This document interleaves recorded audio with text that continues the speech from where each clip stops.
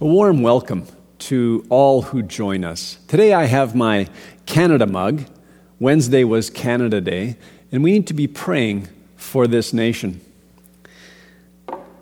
How do you think about life in Canada? Life on earth, for that matter.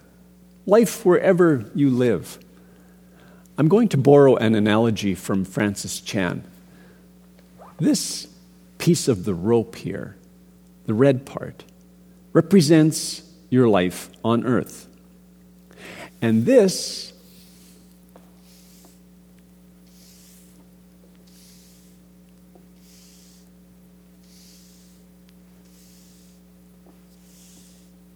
represents life eternal. It just keeps going. In his book, The Infinite Game, Simon Sinek, he talks about finite games and infinite games. Finite games have a definite beginning and a definite end. There are clear rules to play by, an agreed upon objective, and at the end of the game, you know the score. You know who wins. Games like football, hockey, and basketball. But life is not a finite game. It is a journey. It is the ultimate infinite game. It has no time horizon. It has no end. Sometimes we play the game of life as if it were a finite game.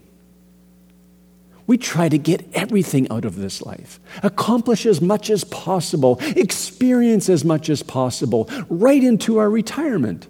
We live as if 60, 70, 80, 90 years on earth is all there is.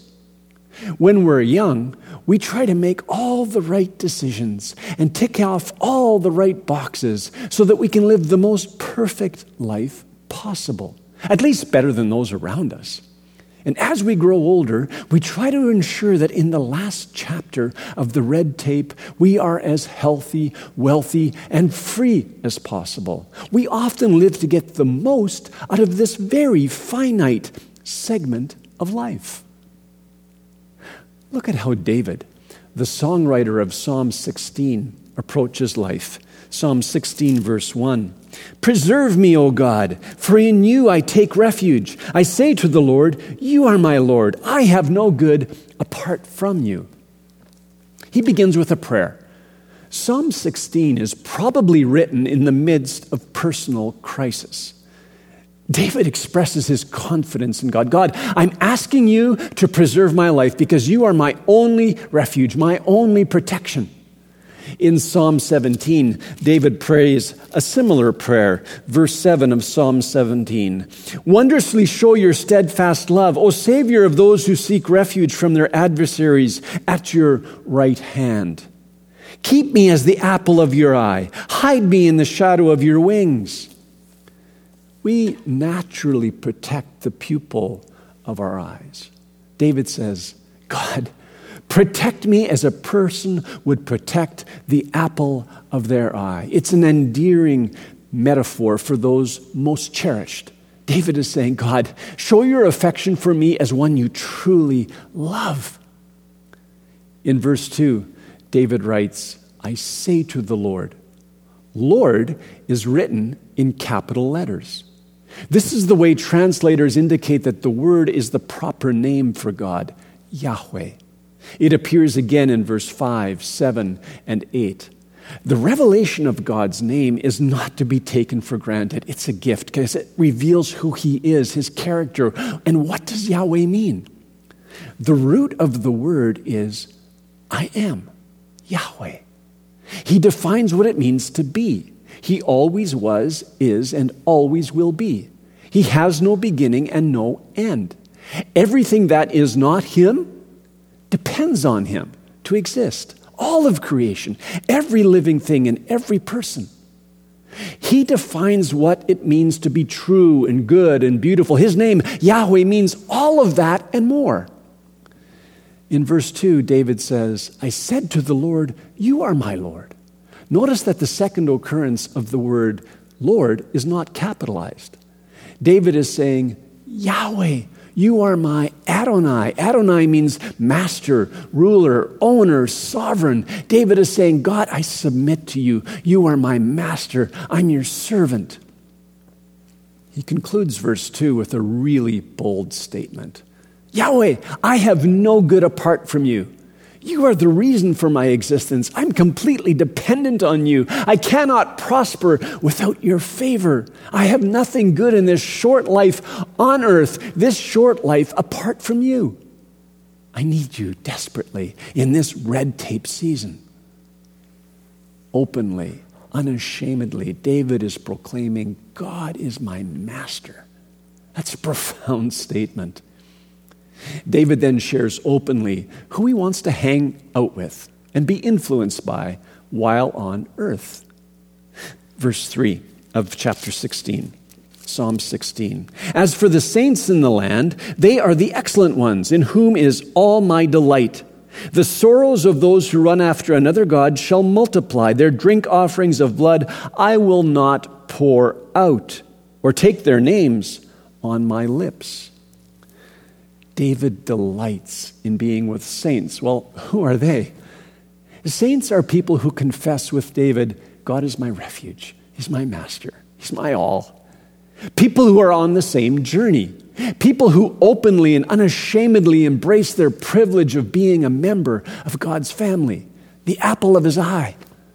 They know God is true and good and wonderful, and they want to become like him, no matter what the cost.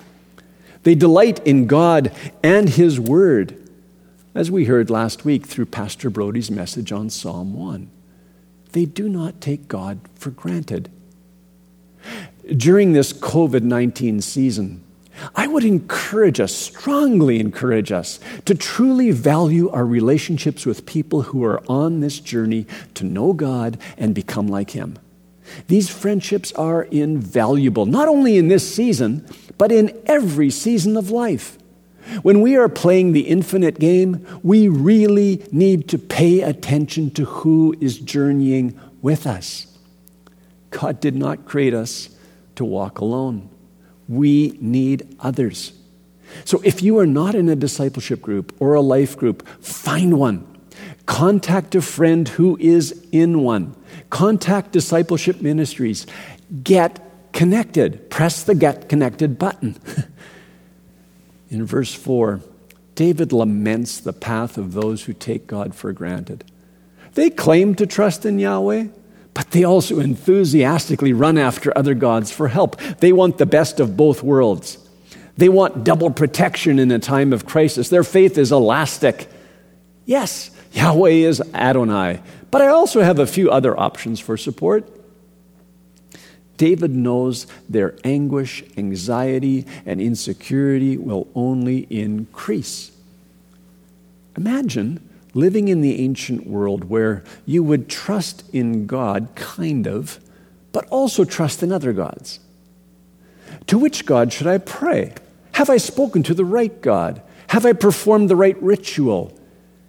Idolatry is completely inconsistent with confidence in Lord as master, in the Lord who holds all things in his hands. Imagine living in today's world where you trust in God, kind of, but you also trust in other things and people that you have idolized.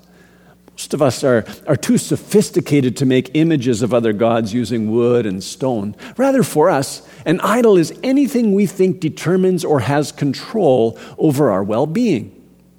We are capable of making an idol of almost anything. Money, family, friends, health, government, a game, a sports team, and the worst idol of all, self.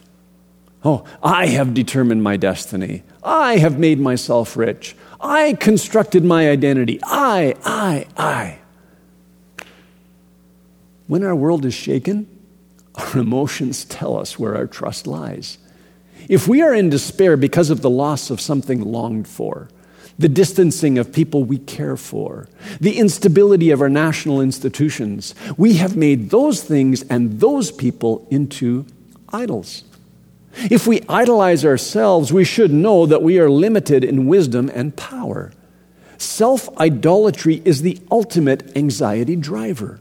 As David affirms, those who run after other gods find trouble without end. David refuses to participate in idolatrous practices. He so detests idolatry that he will not even mention the names of other gods. He openly and unashamedly declares, God is my everything. After expressing his abhorrence of idolatry, David declares unashamedly the name of the God he has chosen to not only mention with his lips, but to worship wholeheartedly. Yahweh. The Lord is my chosen portion and my cup, verse 5. You hold my lot. The lines have fallen for me in pleasant places. Indeed, I have a beautiful inheritance. The words portion and cup refer to God's provision. God is David's daily sustenance. That is to say, all that he needs in this red tape season of life. Jesus says something similar about himself in John 6, verse 35. I am the bread of life. Whoever comes to me shall not hunger, and whoever believes in me shall never thirst. Jesus has all we need for life. In verses 5 and 6, the words portion, lot, lines, inheritance, they draw from the allocation of the land into family plots when Israel possessed the promised land. When Israel entered the land of Canaan, land was allotted according to the tribes, clans, and families. You can read about this in the books of Numbers and Joshua. But note this, something really fascinating happened with the tribe of Levi. They did not receive land as other tribes did, but they were given cities of refuge to inhabit, and their true inheritance was God himself. Yahweh promised to be their portion. And the Lord said to Aaron, I quote from Numbers 18:20, and the Lord said to Aaron, you shall have no inheritance in their land, neither shall you have any portion among them. I am your portion and inheritance among the people of Israel. If we could choose between a really nice piece of property for this life on earth and an intimate relationship with God, now and forever, what would we choose? If we were to choose something other than God for this life, why would we? What do we place most value on right now? A house, a property, a relationship, children, a financial inheritance from parents? David's reflection in Psalm 16 goes beyond having land in Canaan. The promised land for him is a metaphor for being in relationship with God. God is his most valuable relationship. For him, Yahweh is more worthy of interest and attention and devotion than all else. David openly and unashamedly declares what he has chosen. God, Yahweh, is my chosen inheritance. He writes in verse 6, the lines have fallen for me in pleasant places. Indeed, I have a beautiful inheritance. God has been good to him. He has the best inheritance ever, relationship with God himself. He's playing the ultimate infinite game. He knows where true fulfillment is found. On Father's Day, I had a good, long conversation with my father, who is almost 93. We spent some time reflecting on his experience as a father. 4 sons, 4 daughters-in-law, 14 grandchildren, and very soon, 17 great-grandchildren. My father was filled with gratitude.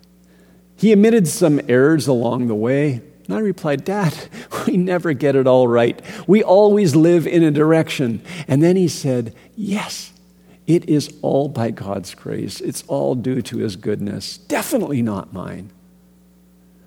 My father reads widely.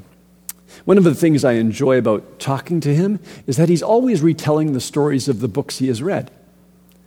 During this COVID-19 season, his movements have been restricted. The last time I asked him what he was reading, he said with a big smile, a really good book, Ray, the Bible. He has chosen his inheritance. For those of us who follow Jesus, God is our inheritance. Paul writes this in Ephesians, "In him you also, when you heard the word of truth, the gospel of your salvation, and believed in him, were sealed with the promised Holy Spirit, who is the guarantee of our inheritance until we acquire possession of it, to the praise of his glory." That's Ephesians 1. As disciples of Jesus, we have God as our Father and provider, Jesus as our Savior, Lord, and Shepherd, the Holy Spirit as our counselor and teacher. And the Holy Spirit is the guarantee of life forever with God. More about this in a moment. For now, just remember, the greatest inheritance in this life is intimate relationship with God himself, the ground of all existence. In verses 5 and 6, David's greatest joy is not God's gifts, his blessings, what God does for him, but God himself. Then in verses 7 through 11, David shares the gifts of having God as his inheritance. Verse 7 of chapter 16, "I bless the Lord who gives me counsel. In the night also my heart instructs me. I have set the Lord always before me. Because he is at my right hand, I shall not be shaken." David praises God, even blesses God. God needs nothing from him, but David loves God so much, he desires to give something back. He expresses gratitude for God's good gifts. The first gift mentioned is the gift of God's counsel, day and night. By day, he can live wisely. God even instructs his heart at night. Other translations are in the dark nights or in the night seasons.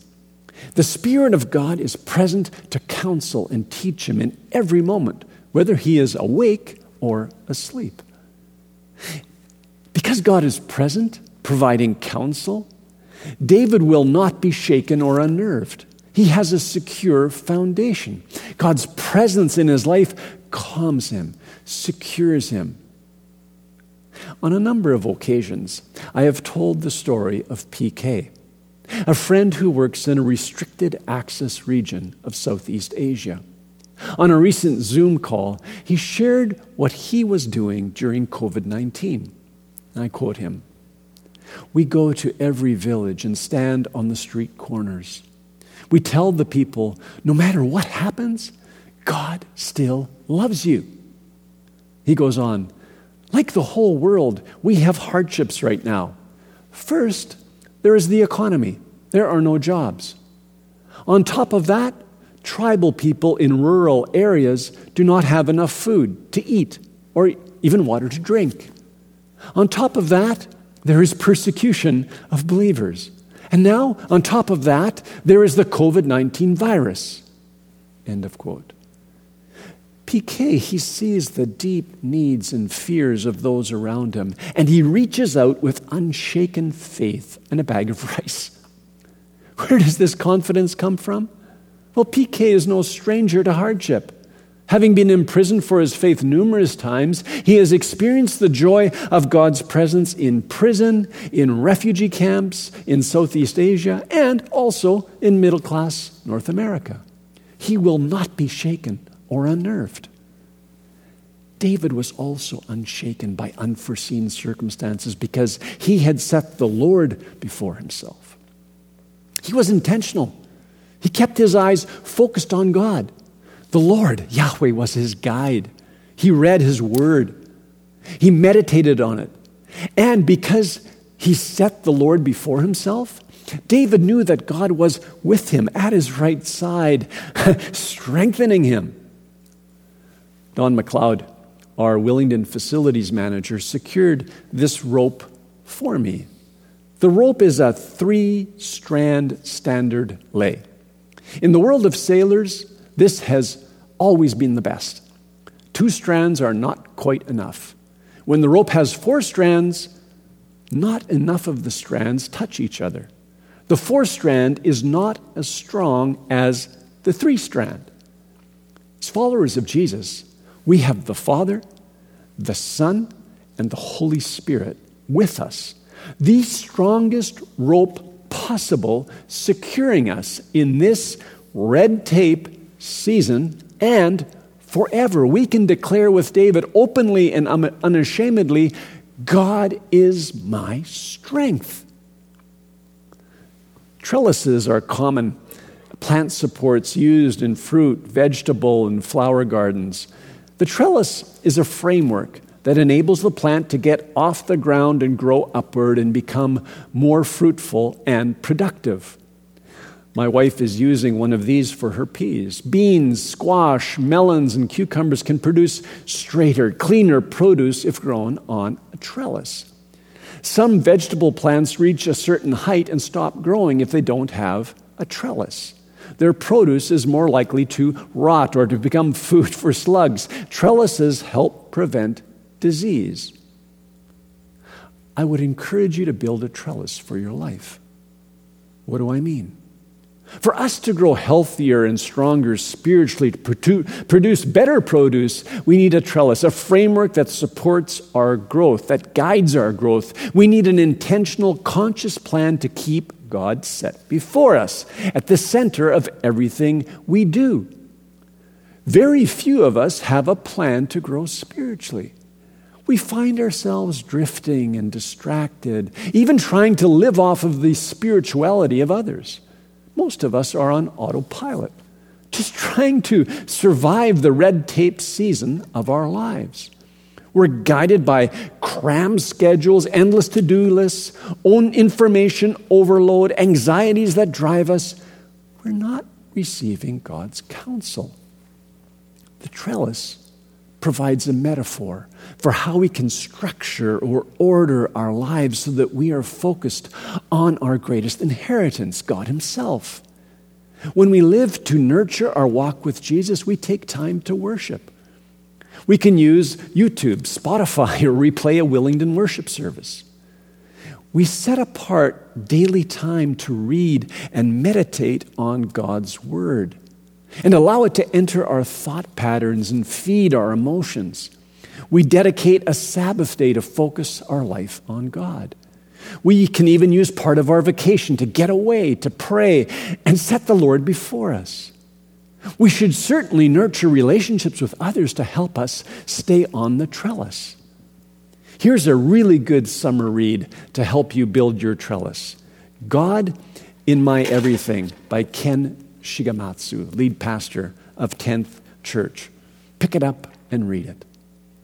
In verses 9 through 11, David continues to list the gifts of God, the gifts of having God as his inheritance. In verse 9, we read, "Therefore my heart is glad, and my whole being rejoices. My flesh also dwells secure, for you will not abandon my soul to Sheol, or let your Holy One see corruption. You make known to me the path of life. In your presence there is fullness of joy. At your right hand are pleasures forevermore."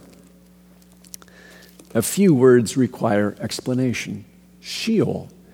It's a name for the destination of the unfaithful, the dwelling place of those who turn their backs on God. It's a place of total isolation and complete separation from God's presence forever. There is no hope of return. It is complete and permanent separation from God and from those who love Him. That's hell. These verses begin with "therefore."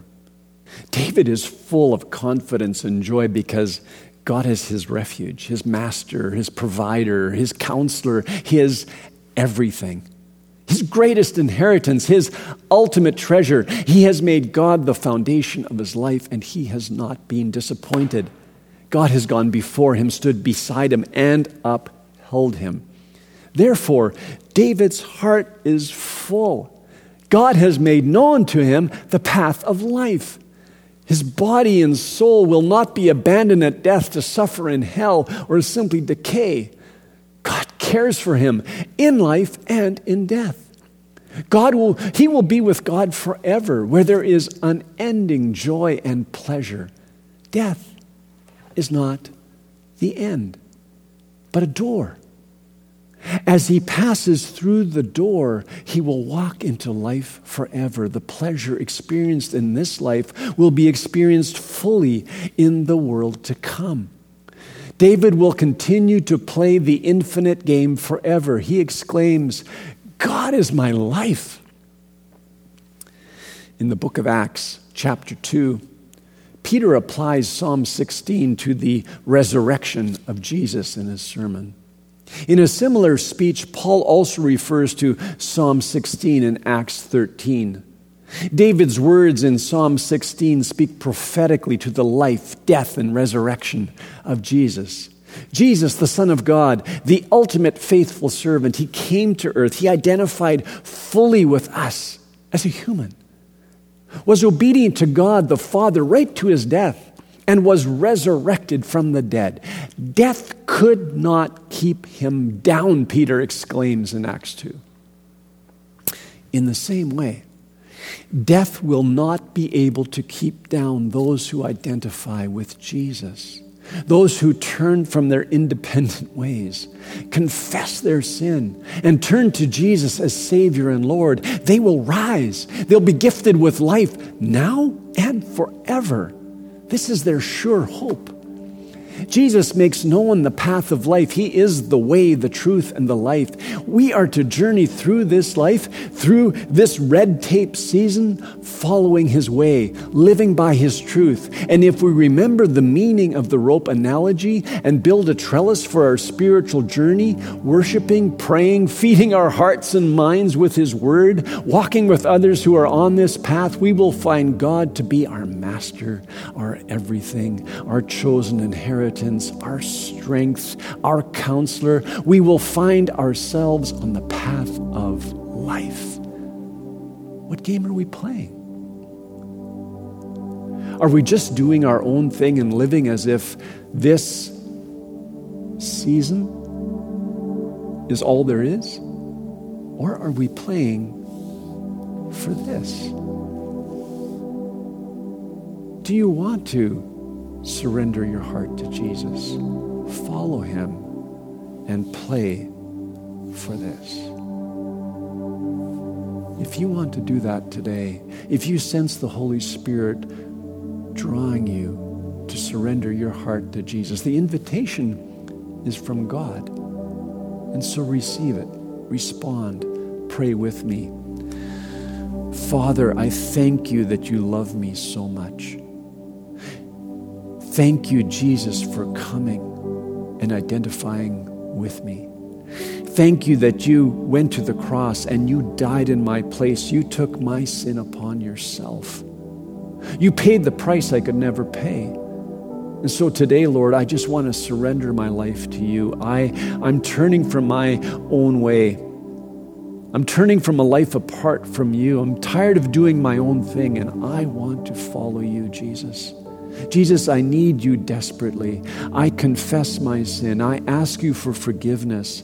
I ask you, Lord, to be my Savior and to come abide in me. Send your Holy Spirit to live within me. I need you to follow you. I want to know you. So, Lord, I surrender my life to you. I ask you to teach me and guide me forward.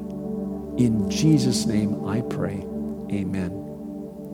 If you prayed that prayer for the first time, I'd encourage you to click the I commit myself to Jesus button. We would love to connect with you and help you on your way. Now let's transition to the Lord's Supper. I'll pass it over to Pastor Jordan.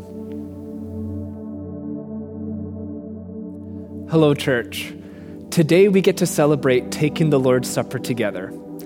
In Pastor Ray's sermon today, he mentioned John chapter 6, verse 35, and Jesus says these words, "I am the bread of life.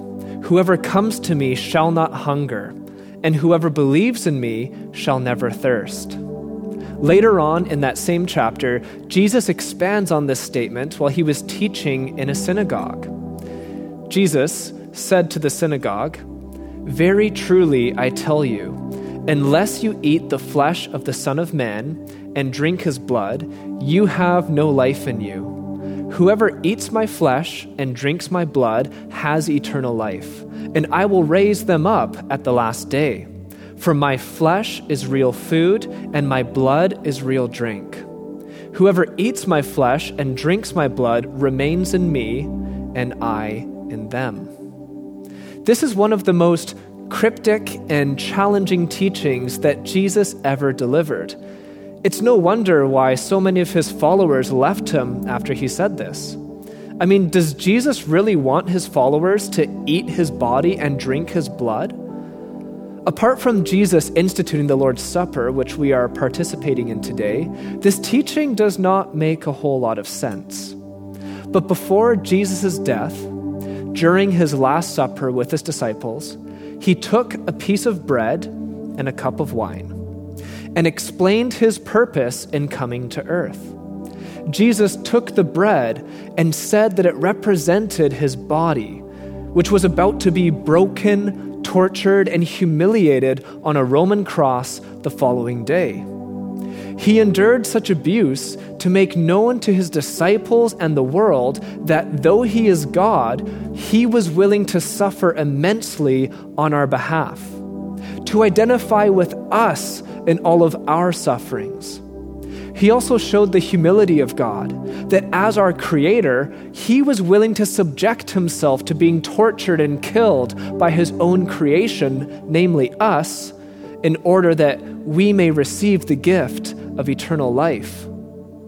Jesus allowed his body to be broken on our behalf.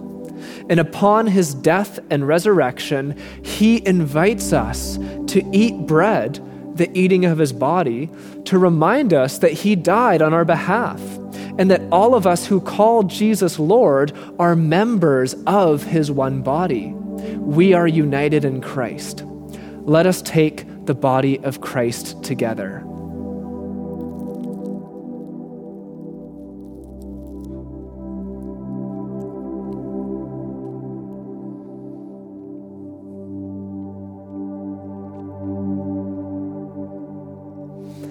After they ate the bread, Jesus then took a cup of wine.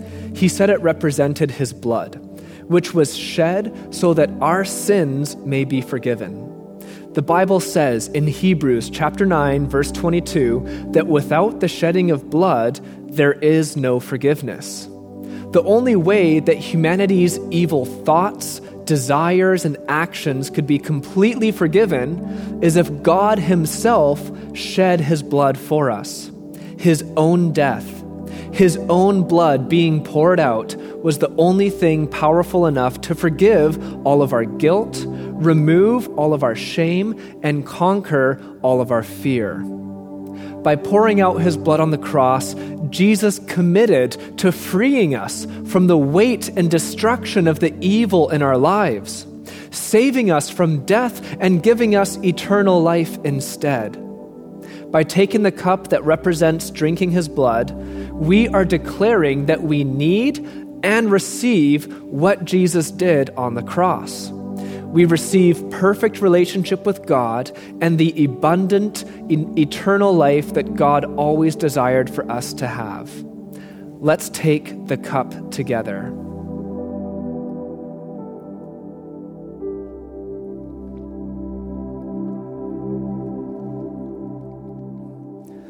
Let's pray.